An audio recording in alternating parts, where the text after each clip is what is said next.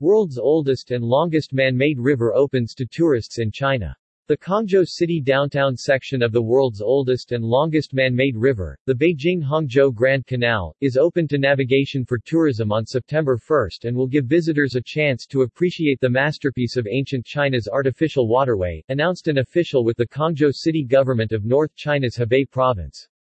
We and more than 230 representatives from all walks of life in the city gathered to witness the historic moment of the opening of tourism in the Hangzhou central urban area of the Beijing-Hangzhou Grand Canal, said Xiang Wei, mayor of Hangzhou at the opening ceremony, adding that the Grand Canal is now ushering in a new century of revival.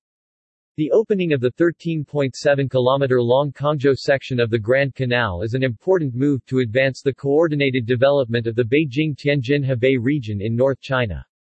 The Beijing-Hangzhou Grand Canal is 1,794 kilometers (1,115 miles) long and has a history of over 2,500 years.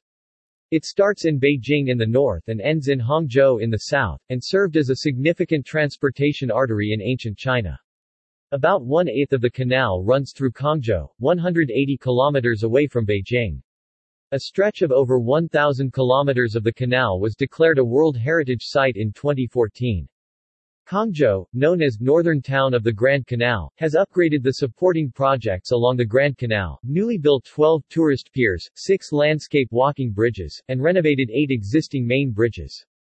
The city strives to provide a one-of-a-kind destination for tourists at home and abroad by taking the Grand Canal as the center and takes efforts into preserving historical and cultural projects such as the 100 Lions Garden, Canal Park, Nanshuanlu Cultural Block, Garden Expo Park, Children's Entertainment, Sports Park, catering, and accommodation facilities.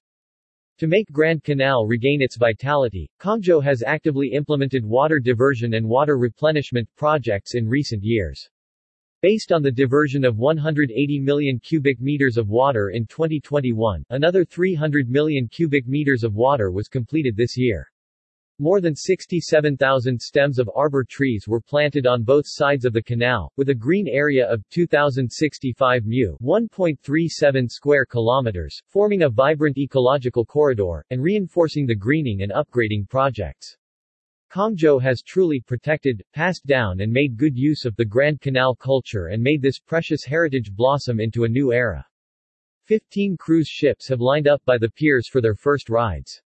From September 1, tourists will be able to experience Hangzhou's historical and cultural relics along the Grand Canal.